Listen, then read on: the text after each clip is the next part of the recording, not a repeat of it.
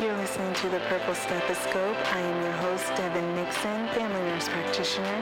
None of the information provided in this podcast is intended to nor sufficient to diagnose your personal medical issue, but there is a lot to learn, so let's start the show.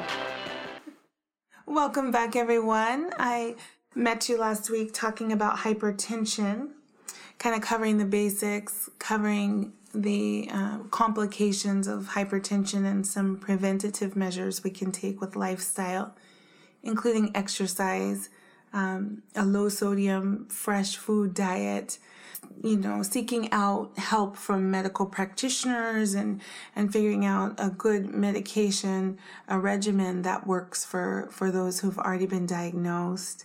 I'm really excited to be back this week with guest Munair Simpson.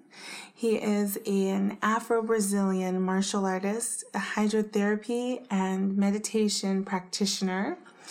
And he's with us today because we wanted to talk about non-pharmaceutical interventions for hypertension. And so, in keeping with my kind of vision of making health accessible and affordable to the community, I'm here with Munair to talk more about meditation. So welcome and thank you for coming. Thank you so much, Devyn, for having me. It's really an honor to be here. I think you are onto something fantastic, and actually accessibility and affordability is top of the mind for me. And it's an amazing story, and it's something I relate to personally. Yeah, you told me previously that meditation is your medicine. Yes. What do you mean by that? So it started for me like this journey into meditation maybe about 20 years ago. I was... I'd always done sports in my life, and track. I was in the swim team. When I was at University of the West Indies, I did cricket. So I really love sports and I love being active. But once I graduated and I started working, the company would sponsor an annual physical. And I went in and I saw Dr. Lloyd in the Cayman Islands, and he said, "You know what? Your blood pressure is kind of on the high side of normal." And I had no idea what that meant, because I was like, whatever, man, because I'd done all these physicals before and I never had this problem. And then he said, well, what that means is that if you continue to go down this path, we're going to have to prescribe medication for you. And I kind of got a little bit concerned. I went home and I talked to my dad and said, "Hey, Dad, what's this?" And he said, "Well, son, hypertension is what killed your grandfather." Yes. Yeah. And my grandfather died when my father was only 17 or 18. Wow. Yeah. So we have a history of it in the family. And my father ended up having to take medication for hypertension. So armed with that knowledge and understanding my family disposition to this, I decided, well, you know what? And by this time, I had moved from the Cayman Islands now to Berkeley when I figured this all out and what I wanted to do. And I decided I'm going to fight hypertension by changing my lifestyle completely. And I went out and went to the library, and then I also went to the bookstore. And that time there were Barnes & Nobles. I went to Barnes & Noble. I read every single book on hypertension and treatment. Yeah. Right? And I found out there were a couple of natural remedies, and also there were some lifestyle changes just in terms of sleep, diet, and exercise that I could take. Things we have talked about in depth: sleep, diet, and exercise. I love that you said those, and that I actually am kind of freaking out about the order that you said them in, because that's very in keeping with what we have talked about previously. But all those books you read, and that was what you walked away with. That's what I walked away with, and then I immediately started to implement. The first thing, and I must admit that when I went to Berkeley, I was actually a student, so I didn't have a lot of time to, I would say, sleep as much as I wanted to. Right. Like, you should sleep 8 hours. I'll confess, I didn't get all of that. You're in good company. But I did try. I endeavored. But what was easier to control was diet. And that's the first phase for me. So it kind of started off being more mindful about what I was eating. And being more mindful, Devyn, for me means actually reading the labels on the package. Yes. So when you buy something and you want to eat, find out what's in it. Understand the calories, understand the cholesterols, understand, the carbohydrates. And the sodium is probably the most important thing you need to look at. So, like, I started to look at foods with high sodium, and I cut out everything with high sodium. What did you notice? What was surprising when you were trying to cut out sodium? Were there any foods that you were surprised were very high in sodium? Or did you find themes as you were slashing and dashing so high sodium foods? All of my favorite foods at that time were high in sodium. Things like pizza, chips. I used to eat chips a lot. I used to eat a lot of processed foods. Yeah. Turned out that I had to completely get rid of it. At one point in time, Devyn, I was like, what am I going to eat? I think we've all been there when we become aware and we realize, like, we've been poisoning ourselves. That's right. And we've developed a palate for poison. Mm-hmm. And so, you look around with this new knowledge and you go, okay, I can't eat anything in my house because it's all high in sodium or processed, etc. It's really bad. Yeah. What I want to say, Devyn, the most important thing, and I hope all of the listeners really pay attention to this one point because it's been the truth for me. What is good for your body, as somebody who is kind of disposed to hypertension, is going to be expensive in the United States. Okay? So I know we talk about accessibility and affordability, but from my perspective, I'm not sure how you deal with it, Devyn, but for me, I had to kind of restructure also my finances, not just my lifestyle. You know what? That I didn't even think we would end up going this way in this conversation because I've seen this many, many different times where people try to start eating better. They become more mindful about their food. Next thing you know, they're becoming mindful about the environment. Next thing you know, they're changing deodorant. They're changing the products that they use because it really is all interchange. What I found myself doing kind of reminded me about when we had children. Yeah. People always think they can't afford kids. Truth is, you just redistribute where your money goes. That's right. And it's the same thing when you're changing your lifestyle, when you're changing your diet. You may pay more. You will pay more. For your food, but you'll pay less in the sense that, because I guess I want to push back a little bit.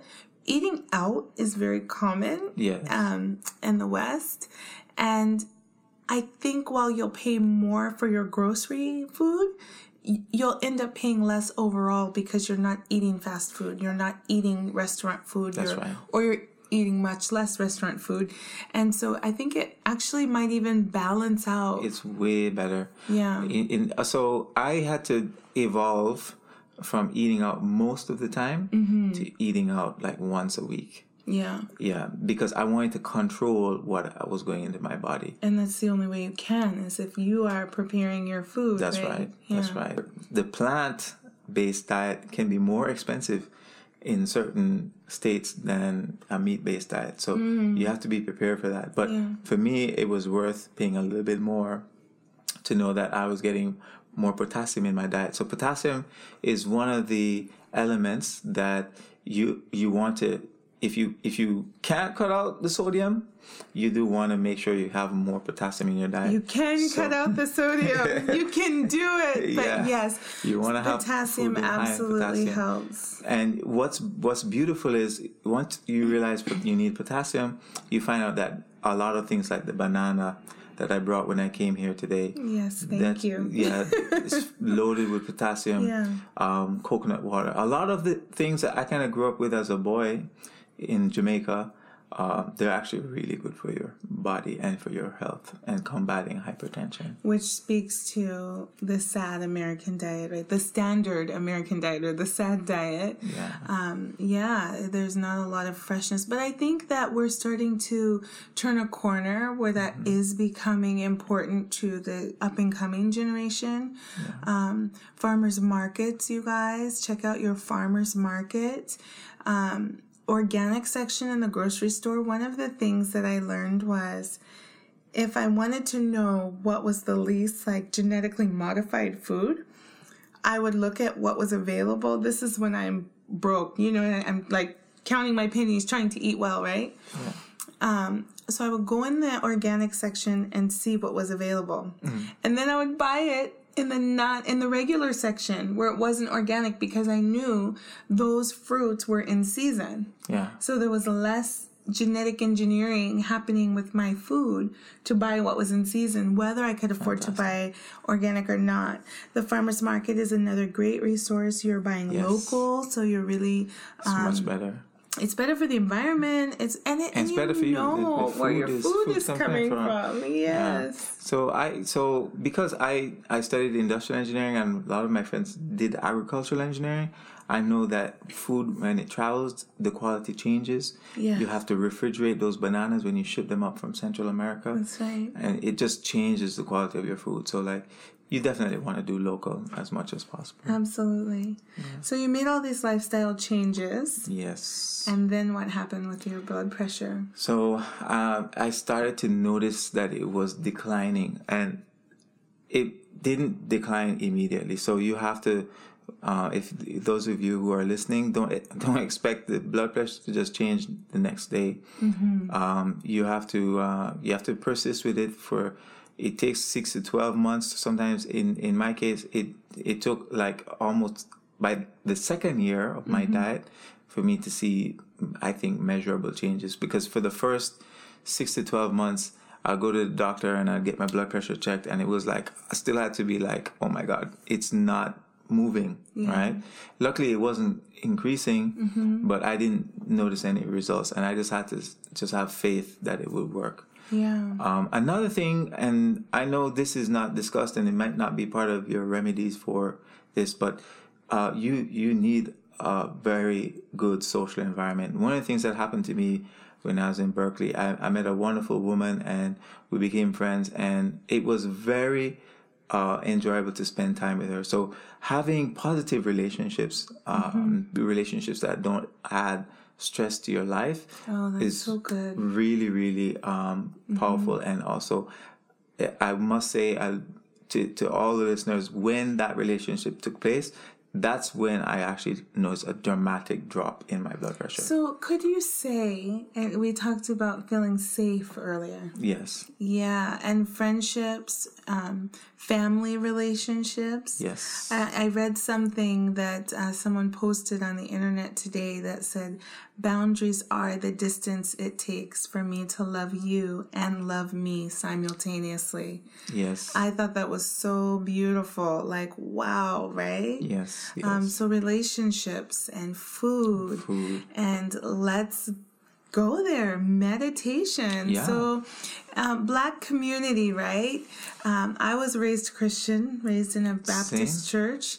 And anything that wasn't praying, fasting, reading scripture, singing in the choir, it was the devil's work. And so the concept of meditation was an Eastern religious theme, until I came to a place in my life where if I didn't change something, I wasn't going to survive that season. And I was introduced to yoga. I started practicing yoga, became part of a daily practice for me. And one of the first things that I noticed was all the stress and tension I held in my body. I was an athlete, a lifelong athlete as well. Absolutely. And when you're a lifelong athlete and you are attempting to do something with your body and your body says no, it pisses you off on a level that is different than just a regular nuisance. It's no, this is who I am. I can do this. And there were asanas that my body was oh no, boo. No, ma'am. We won't be doing that today. You can address... asanas are, if you don't know yoga... Yes, sorry. Yeah. A pose, a yoga pose or position, different poses. And there were some I would try, and it's like my body was like, you haven't dealt with this, and I'm not moving.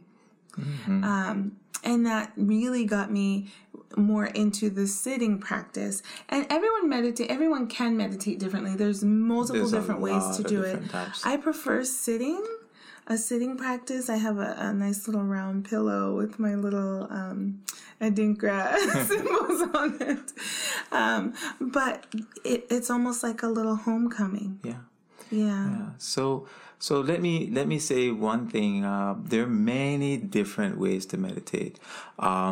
You can have a physical meditation like is yoga based. In my case, I did capoeira. So for me, just practicing the kicks and being mindful of your breath when you're kicking is also a meditation. No, you broke down or you paused me on asana. I have to pause you now on capoeira. Okay. What is capoeira? So capoeira is an Afro-Brazilian martial art, and it was really cool to me when I first saw it. I was like, wait, black people have martial arts? I was like, no way. And because I always was fascinated by Asian martial arts, and then I was like, whoa, let me take a look at this African martial art. And that happened when I went to Berkeley, and it was amazing. So capoeira is an art form that was practiced by enslaved black people in Brazil. And just like we have been through slavery in the United States, in Brazil that also happened. And they are actually in the diaspora. Absolutely. The largest number of Africans in a non-African nation. That's right. Is Brazil. The U.S. is number 2. So that's right. And they're a little closer to West Africa. That's so right. Maybe they're not. Yeah, maybe they brought some stuff from the motherland for us. They brought a lot of things. They were able to hang on to a lot of the traditions, even some, and they, for those of you who are into Christianity, they did a lot. There's a lot of syncretism that took place in Brazil. So they have candomblé, which is a religion, but for a long time, people who practice candomblé, people would never know because they all use the saint names like Santa Barbara. Right, so there was all of this going on, but anyway, the point of it was that in the northern part of Brazil, the African heritage was really treasured and maintained, and capoeira was cultivated there, and many masters came from Bahia, the northern part of Brazil, and eventually those masters made their way down to São Paulo, Rio de Janeiro, the former capital of Brazil, and then from there they made their way across the world: New York, San Francisco, London, and I was lucky enough to meet a master when I went to Berkeley, and that's kind of like how I got started. Capoeira had a lot of kicks; it's very physical, and it appealed to me a lot. And it's very cool. There's music, it also is a patron for other dances. So I was totally swept away by it. And what I did was I started practicing kicking every day, but I did what I call mindful kicking, which is every time I kick, I exhale, right? And I would do this for 30 minutes at the minimum, sometimes an hour. So you're really connecting the breath. So you're connecting the breath. But basically, meditation is just a mindfulness. And you need an object, and in the case of being mindful of the breath when you're kicking, you just every time you kick and you're breathing out and you exhale and you're like, I'm maintaining my practice, and that actually helped me a lot, and that's kind of how I got down into the meditation path, because I noticed once I finished my practice of mindful kicking and breathing, I felt extreme bliss. I felt very happy. We hold so much in our body, in our physical body, and exercise is such a wonderful release, but connecting that breath too is like a conscious decision to and it clears get it out. So in my case, so you in the audience don't know, but like I have a lot of junk in my brain. What I mean is that I studied a lot of books. I read a lot of things. There are lots of, I call noise running through my head every second of my life. except when I'm mindful of my breath. So what happens when I do a meditation, I might be exercising my body when I'm doing the kicks, but I'm actually relaxing my brain when I focus on my breath. So that's why it felt extremely good. I'm getting the endorphins from the kicking, but I'm also getting the relaxation mentally from the focus on the breath. Yeah. Right? So the mind just kind of blocks everything else that's not related to kicking and the breathing. And that is extremely, relaxing. Yeah. So that's kind of what got me started. And it wasn't until I moved to South Korea and I was doing my mindfulness kicking in the basement of SK Telecom that I asked myself, what is there anything more blissful than this? Yeah.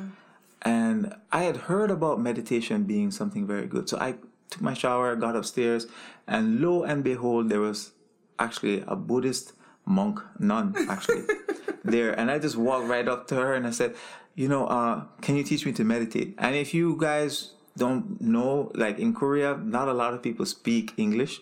But not only did this monk speak English, this nun, she also was a meditation teacher. So she said, if you're ready, we can go right now and I'll teach you to meditate. Now, before you go into that, we were talking earlier, and we were talking about masculinity and the socialization that we get in the West and maybe in the world. It seems like the majority of the world is patriarchal to some degree. Yes. And you were talking about the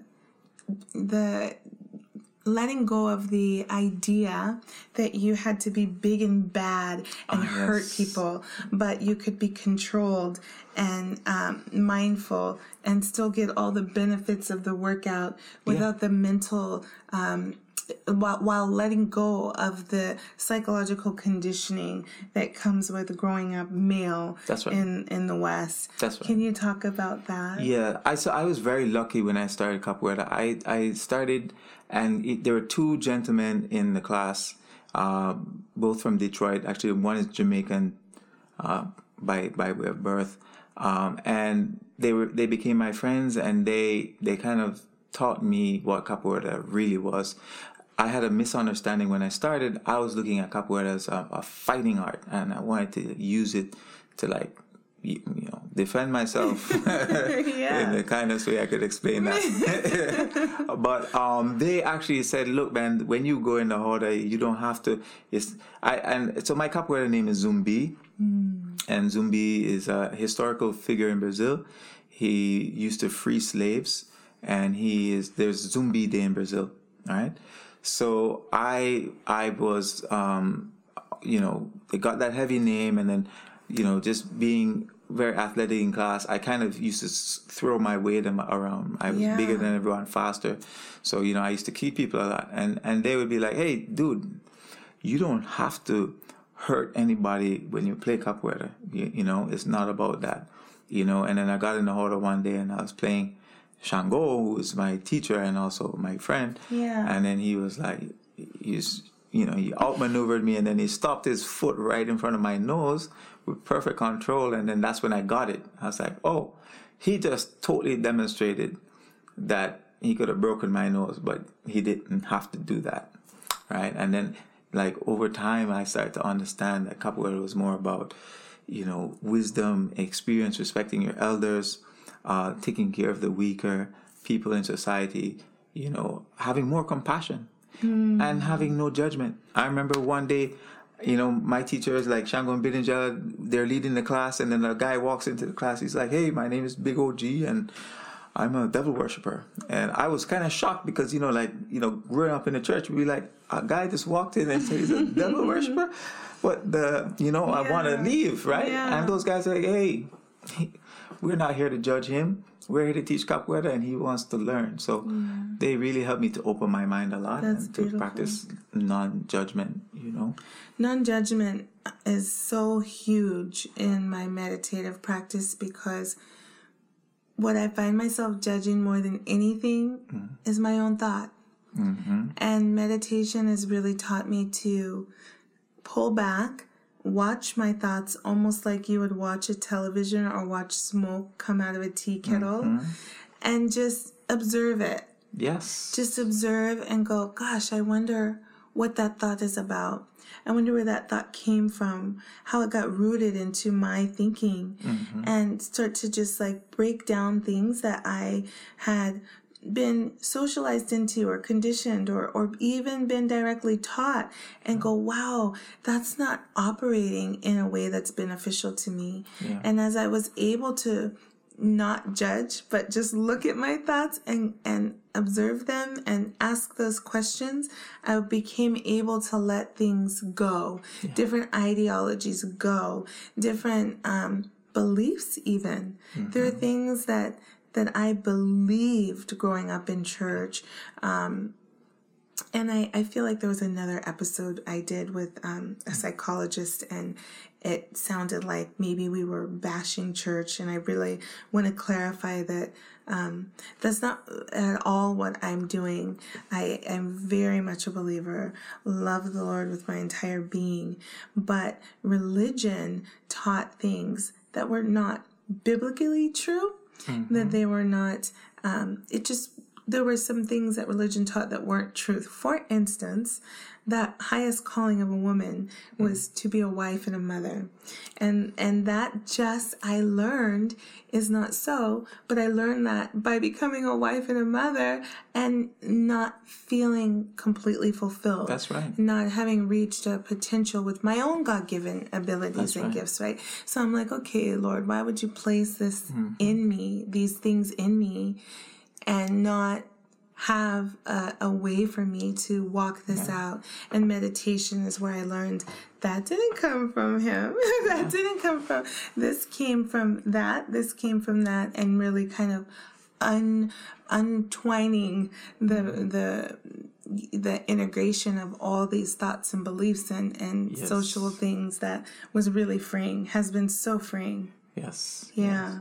So, meditation has many different types. So let me just talk a little bit about the little I know about meditation. So like once again, this is Buddhist meditation. So, everything's different. But there's basically two types of meditation. There's going to be samatha meditation, which is peacefulness. Can you say the word again? Samatha. Samatha meditation, which is, it's a concentration practice, but the byproduct of the concentration practice is actually peace and relaxation and all the stuff that will lower your blood pressure. I see. And the other type of meditative practice is what called vipassana, which is what you are experiencing when you can see your thoughts. Vipassana. So, and I was very fortunate to meet a teacher who advised me to do samatha meditation first and then vipassana second.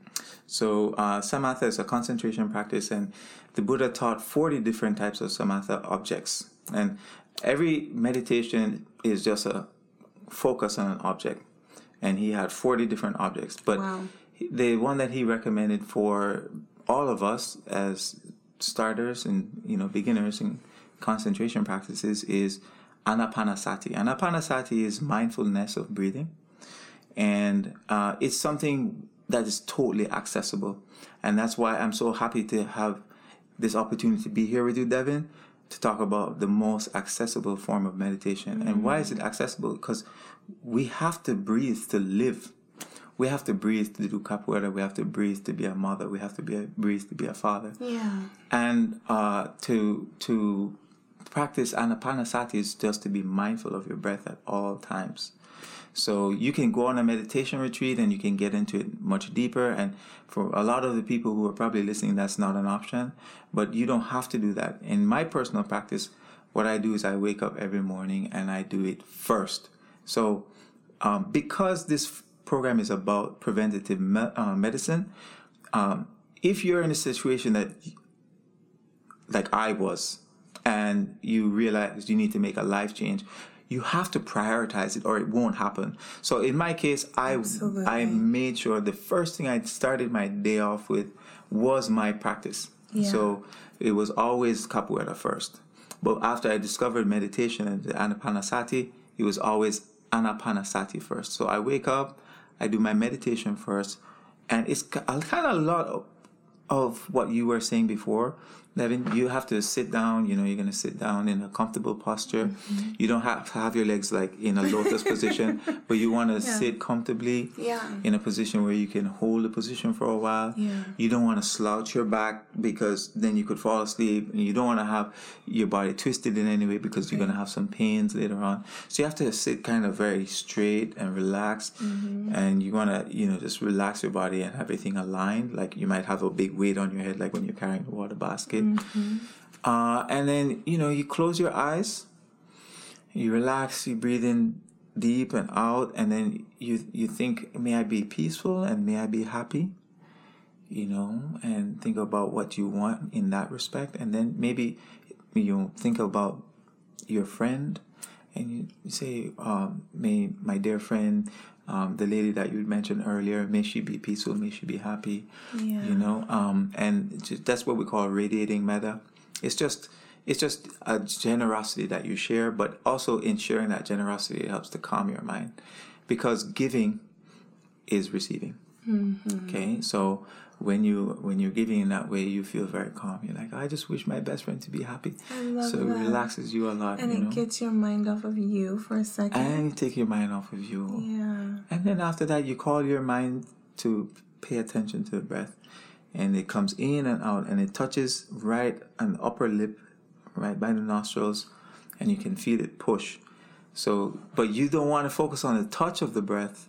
You want to focus on the breath, and that's a trick that you need to do. But as a beginner, just knowing that the breath is there and focusing on it for even 5 minutes, it will relax you. Your blood pressure will drop. If even if you can only practice it for 5 minutes a day, what's going to happen is the effect will stay with you longer each time you practice it. I see. Yeah, so you're going to notice it immediately when you meditate. But when you come out of it and you start moving around, you're going to be like, and then the blood pressure is going to come back up again because you're more mindful of a lot of other things. Yeah. But as you keep practicing, and I'm into this practice now sometime, and I've noticed that I'm able to maintain my calmness for a longer period, sometimes throughout the whole day. Yeah. So that's really what you want to do. I totally and absolutely recommend this way to start. It's absolutely a phenomenal adjunct to therapy. It's a phenomenal adjunct to healthy lifestyle. And I think it's so foreign to us that it's easy to get frustrated. When I first started, I would be thinking, not meditating, but just sitting there thinking. And it takes time to learn how to turn that off and stop engaging and come home to the embodiment of your experience and just breathe. Wow. I like to leave the listeners with 3 actionable steps they can take to have some of this practice, even starting now. So maybe I will give 1 and you can give 2. Okay, so I'll let you go first as the expert. Okay. And if I think of something else. The first thing I would say is you need to make a commitment to yourself, right? But it needs to be a realistic expectation attached to that. So don't say, okay, I'm going to do 5 hours a day, for the next 10 years. You're setting yourself up to fail. So you have to kind of go in gradually, and you want to give yourself a reasonable goal and objective and commit to that. Yeah. That's the first goal. Absolutely. I love it. Committing to self with a reasonable goal. Yeah. Okay. Do you have a number 2? Number 2 is you have to find a community. It's very hard to do this on your own. What I would recommend, I was very lucky that when I found capoeira, I also found my best friends. So that was my community, and it helped to reinforce my capoeira. So 20 years later, I'm still doing it. Wow. You need the same kind of community if you're going to undertake meditation. So, and it doesn't mean that you have to see them all the time, but you need to have people who love and care about meditation as much as you do, who are as committed to seeing the fruits realized as you are, and you need to maintain those bonds and connections. Yeah. We were talking in an earlier episode with an earlier guest about a shift in consciousness on a global level.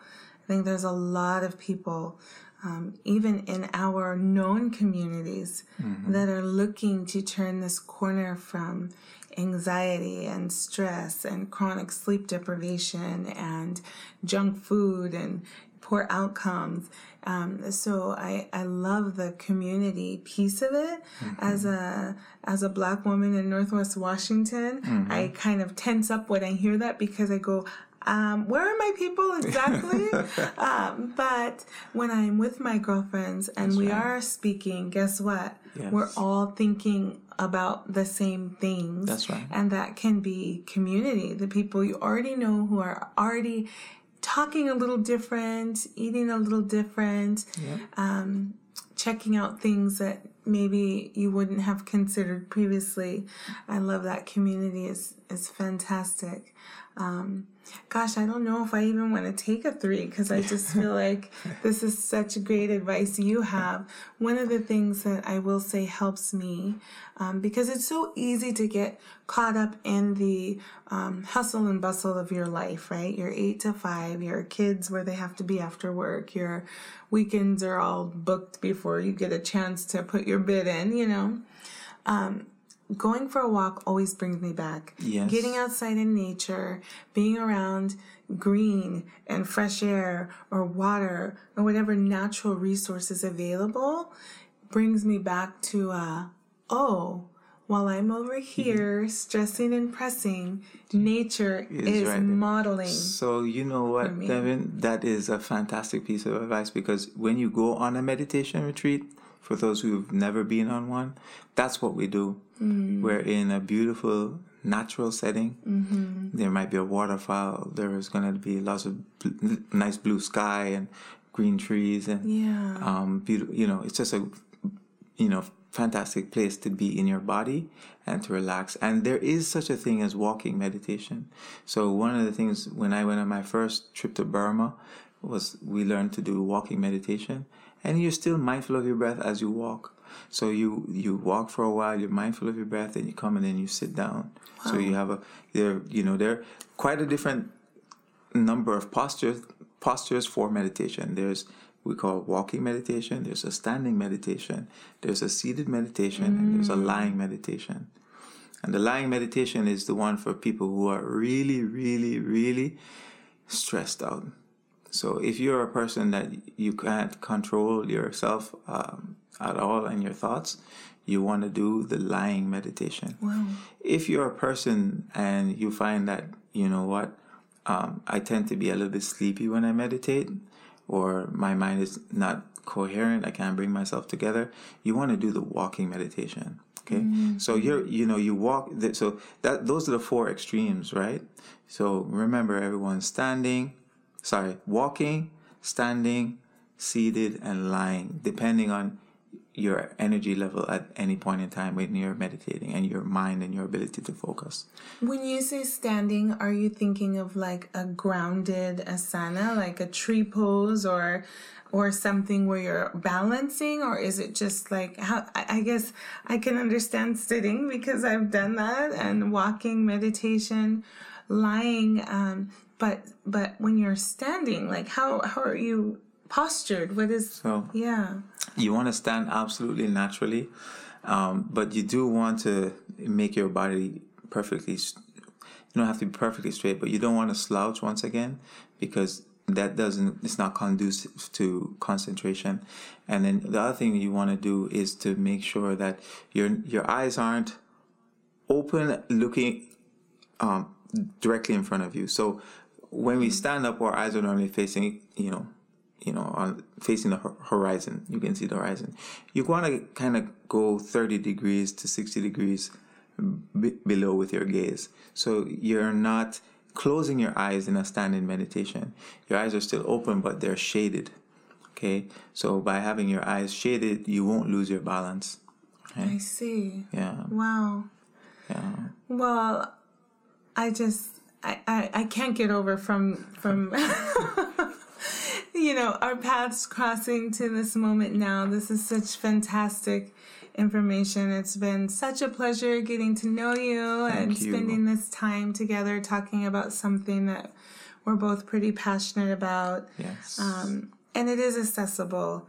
And it is affordable. Yes. And it is ours. I think a lot of times, too, in the States, we have been made to think that healthy things aren't ours, that it's white people who like kale, that it's, other people who are health conscious. And, you can speak to being from Jamaica. Yeah. I've spent time in Ghana where I go, everything that we were taught about who we're supposed to be is actually not factual. This is mine. It is. I can take up space in this area. And what a freeing thing that I hope the listeners will also, tiptoe into and see how it feels. You know what, Devyn, if I had to give a third piece of advice, it would be don't judge yourself. So remember, if you do practice meditation, there's no mistake. Everything is just learning experience. And for me, that's very freeing because, I made a lot of mistakes and I make them all the time. And I just get wiser from them. So I think give yourself a lot of, room to make error, and enjoy. Yeah. You're worthy of grace. Yeah. And grace is what you are going to receive. That's so wonderful. If you have faith, grace will be with you. Absolutely. Munair, where can listeners find you online or follow you in the world? So I'm on Instagram a lot as Professor Zumbi. That's ProfessorZumbi. And I also have I have a blog where I talk a little bit about my meditation experiences and also my capoeira teaching. So if you look for ProfessorZumbi.com, there are links to my blog. And, if you want to reach out to me anytime. I love to talk about capoeira and I love to talk about meditation. Well, I wish I could talk to you more about capoeira, but I'm so grateful for this time and conversation, and maybe sometime in the future, if your life and travels bring you back this way, we can connect again. Absolutely. I would love that. I would love Wonderful. it too. Take care, everyone. Go to Instagram. You know where to find me at D_the_NP. Comment questions on the episode. If you have specific questions for Munair, I'll make sure to get those to him, or I'll just tag him so he can respond. That'd be awesome. But let's keep the conversation going. We deserve health and wellness and wholeness. Yes. And we're going to get it. So we'll talk next time. Take good care. Thanks so much for tuning in to the Purple Stethoscope. I'm your host, Devyn Nixon, family nurse practitioner. You can find me on Instagram, Twitter, and Facebook at D_the_NP. That's at symbol D like Devyn, the NP like nurse practitioner. If you like what you've heard today, go ahead and share the episode, or even better yet, rate and review. I'll see you next time. Thanks for listening.